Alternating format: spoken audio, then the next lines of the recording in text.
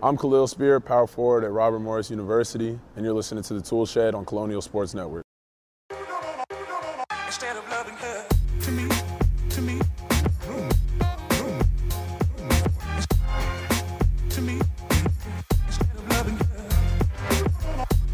Welcome back to another episode of the Toole Shed. My name is Ethan Morrison, joined by Tyler Gallo, per usual. And Tyler, Robert Morris, coming off of a bit of a rough week, but ended the three-game week, right? Yeah, that was a three-game week on a high note, defeating Youngstown State on Sunday. But Tyler, it's now crunch time. 4 games left in the regular season. Robert Morris currently sits in 10th place, which we're going to get into in just a little bit. Some shifts, some movement going on there in the conference standings. Some big news for one Horizon League team. So we're going to get into that a little bit later, as well as recapping some of the games over the past week for Robert Morris, as well as previewing the upcoming slate of games in the Robert Morris schedule. Tyler, first off, how are you doing? And, what are your thoughts on this past week for Robert Morris? I'm doing well. Pretty excited. Bittersweet because, last 2 home games during my time here at least. But I thought it was a solid week outside of the game against Detroit Mercy. They put up a great fight against Oakland. Really good fight against Oakland. And, if Jamal Cain doesn't have the game of his life against RMU, they win that game, or a couple of free throws actually go their way. But that big win on the road against Youngstown State, a team that came in winning 6 in a row, shows me that this team can compete with the best in the conference, can compete with some of the teams, especially, they beat a team like Northern Kentucky earlier in the year, and they played well against Oakland after getting thoroughly crushed by them earlier in the year. So I was pretty happy about the results despite, them not controlling Antoine Davis earlier in the week. Yeah, and kicking things off with that Detroit Mercy game, Robert Morris, they were kicking around for a little bit, kept the game close in that first half, but then in that second half, Detroit Mercy was able to stretch the lead out to 10 points, and then as the game progressed and the game went on, Robert Morris started to slip away and, defensively struggled late in that second half. They lost 79-62 the final in that game, and Antoine Davis was on a record-breaking tear over this past week, breaking the, I believe it was the all-time Horizon League scoring record on Saturday evening against Northern Kentucky, and then once again on Wednesday night against Robert Morris, he surpassed 2,500 points, which he becomes the 76th athlete in NCAA men's basketball history to ever reach that mark. So just something crazy there. And he thoroughly handled, Robert Morris in that first half. I believe he scored his 18 points that he needed to tie that record all in the first half. Finished with 26 on the day, 9 for 22 from the field, 6 for 15 from beyond the arc. So just Robert Morris had no answer for him, and then obviously they returned to Noah Waterman to add on top of that. The odds were just against the Colonials in this one. Yeah, and I'm really shocked that Noah Waterman actually played well in that game because he was not having a good season going in, but, he played really well against him last year, so not entirely shocked that he did. And then he came in and dropped a couple of threes. A couple of guys got in on the action a little more, but it was the Davis show for pretty much the whole game. And Toole was saying that, in the post-game press conference, just a rough one. And, right now they're currently slated to play them in the first round, which is probably bad news for RMU because they do not want to see them in the playoffs again for the second straight year. So we'll have to see what goes on in that one. It was a game that they sort of just fell out of. They were leading for a little bit in the first half, and then they ran out of gas pretty much. They went on a horrible, dreadful scoring spell for like 4 minutes in the first half, really couldn't get anything going, and then that's what killed them. Yeah, and you touched on Waterman in his return.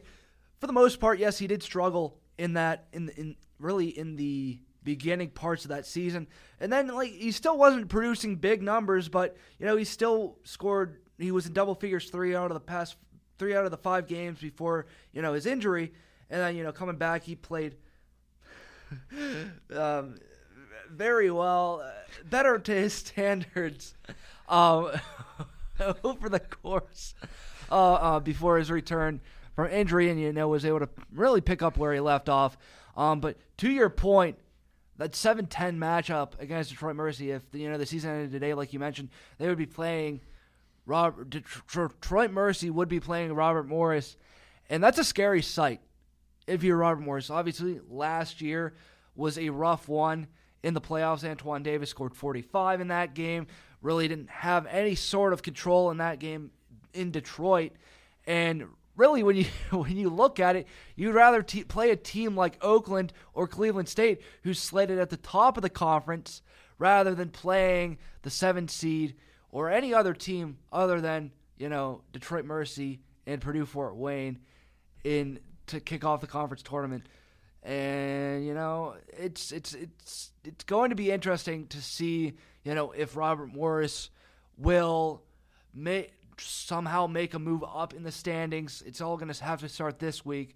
But moving on to the game against Oakland on Friday, like you said, Tyler, much better fight from the Colonials. They were in it throughout. Just like I said, same song and dance all year long. Just a few turnovers, few costly turnovers, a couple poor shots taken late in this one was the deciding factor. Robert Morris had a chance it was a one possession game, obviously, to end the game, but they had a chance to tie the game in the final possession with Khalil Spears' heave-ho attempt at the end of the game, almost falling. It was a full court shot and almost fell, which would have been absolutely insane. But like you said, Tyler, much better fight from Robert Morris. Toole loved the fight from his guys in that game. Khalil Spear had 14 points in this one, leading the way, along with Matt Mayers, who really stepped up after a rough stretch of games in that month of January in conference play. He kind of started to find his zone, find his groove there. Also, Brandon Stone, who also hasn't had the best season in terms of production, gets up I believe it's a season high 17 points for him, going 7 from 8 from the field, 3 for 3 from beyond the arc. The big man getting it done there, but much better fight from the Colonials. That's right. And I was out of town for this game, so I didn't get to watch it extensively like I have the other ones, but it was a good game watching along on the app. I was seeing Brandon Stone hit a couple of big threes from the corner, having a good game. Good thing he didn't point at the bench like he did at Cleveland State and get a tech for that. But yeah, it was a solid game. It's just they decided to have their worst free throw game of the year in a game that they nearly won against one of the best teams in the conference. So that was a little bit rough for them, but they did end up making it one possession game. They did do the heave-ho attempt, like you said. Khalil Spear, if not for Jamal Cain having a ridiculous week, potentially he wins Horizon League Player of the Week after his next performance, which we'll talk about in a little bit. Yeah, I mean, Robert Morris, we talk about you just mentioned the free throws, Tyler.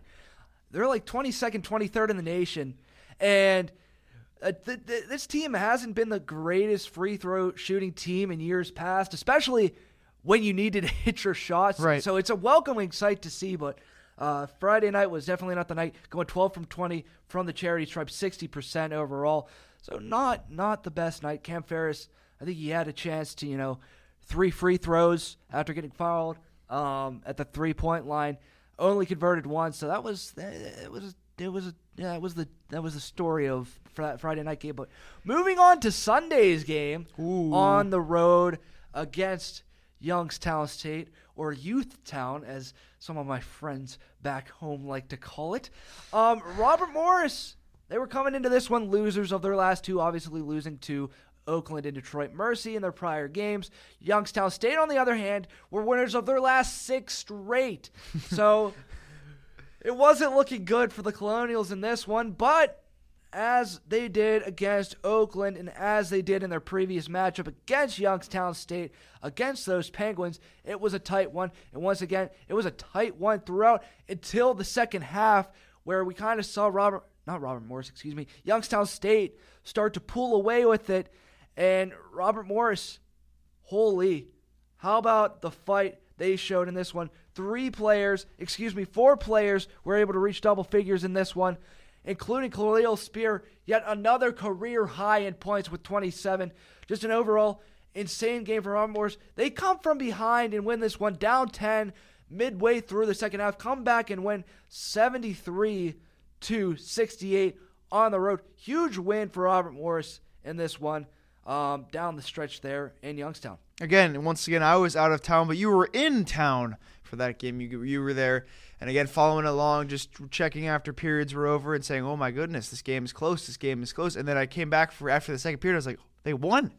They were down like 10 when I was like, all right, and then I checked in, they won 73-68. What a game for Khalil Spear, man. I mean, we just got to give him all his just due. He's been such a very good, very, very great player for this team this year.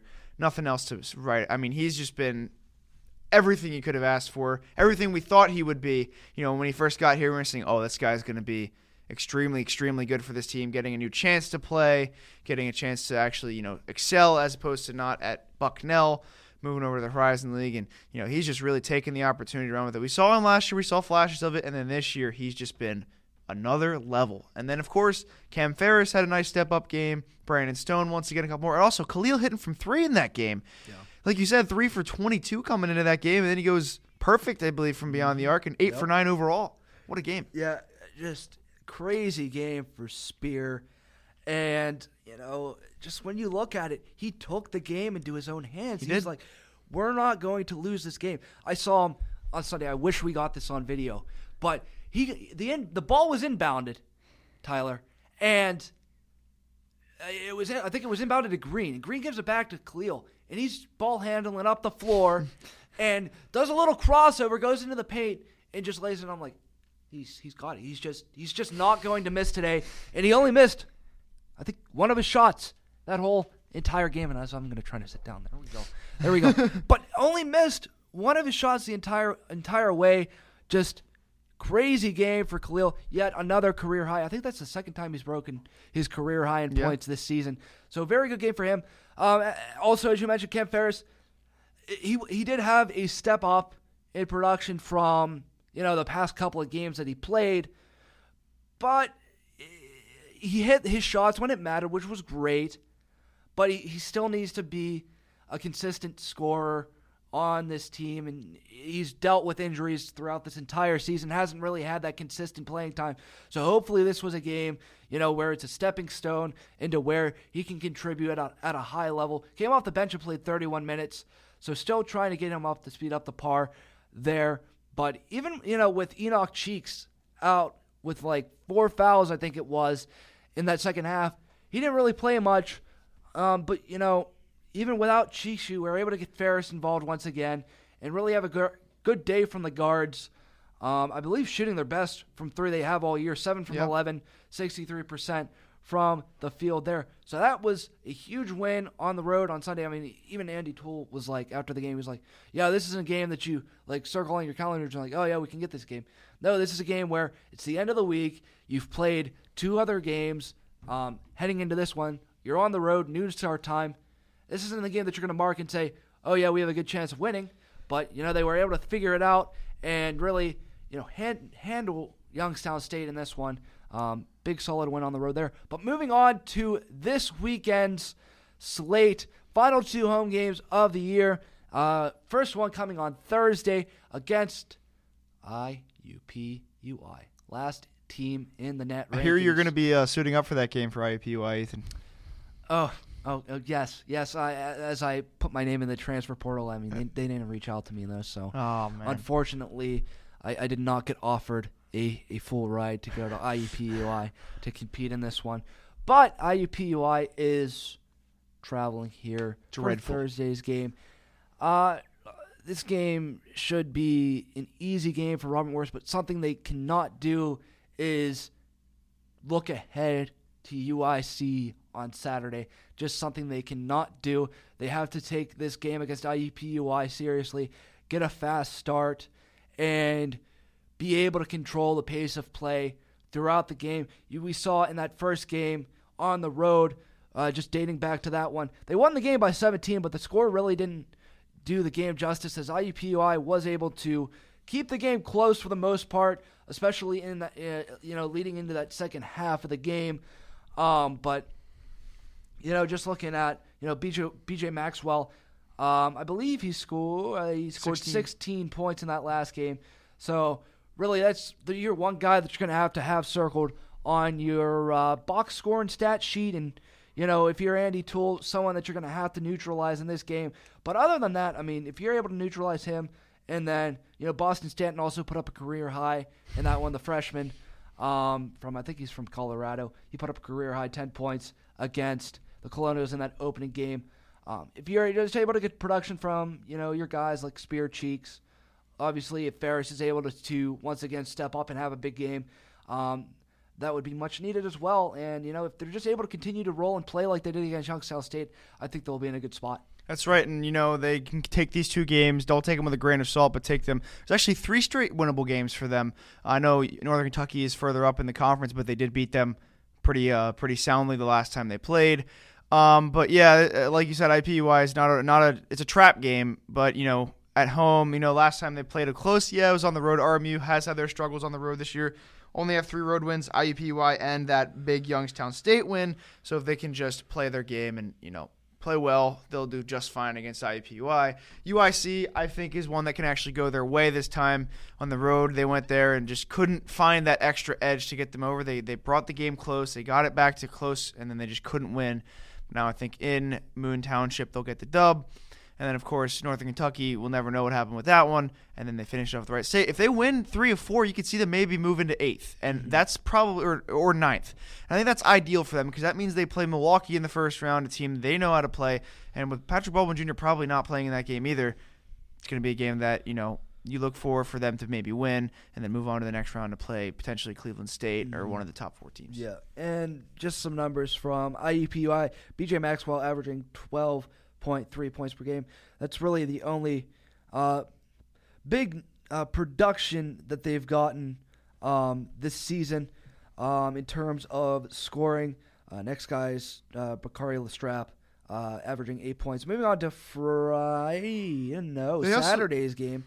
UIC, like Tyler mentioned, it's a game where it was close on the road, but definitely a game where RMU can pick up and win this one. A big weekend, a sweepable weekend if if Robert Morris keeps their priorities in check and if they're able to come out with the series or the home series sweep. I think they'll be in good shape heading into the final weekend of the season on the road.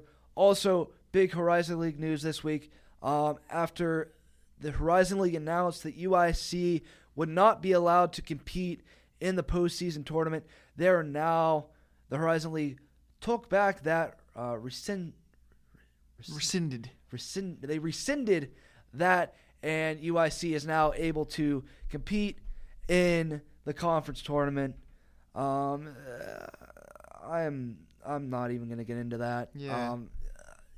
You'll see my thoughts at a later date on that and how I feel about that. But others have strong opinions on that as well, which I'm not going to get into. But UIC is back in it, which kind of shakes up everything once again.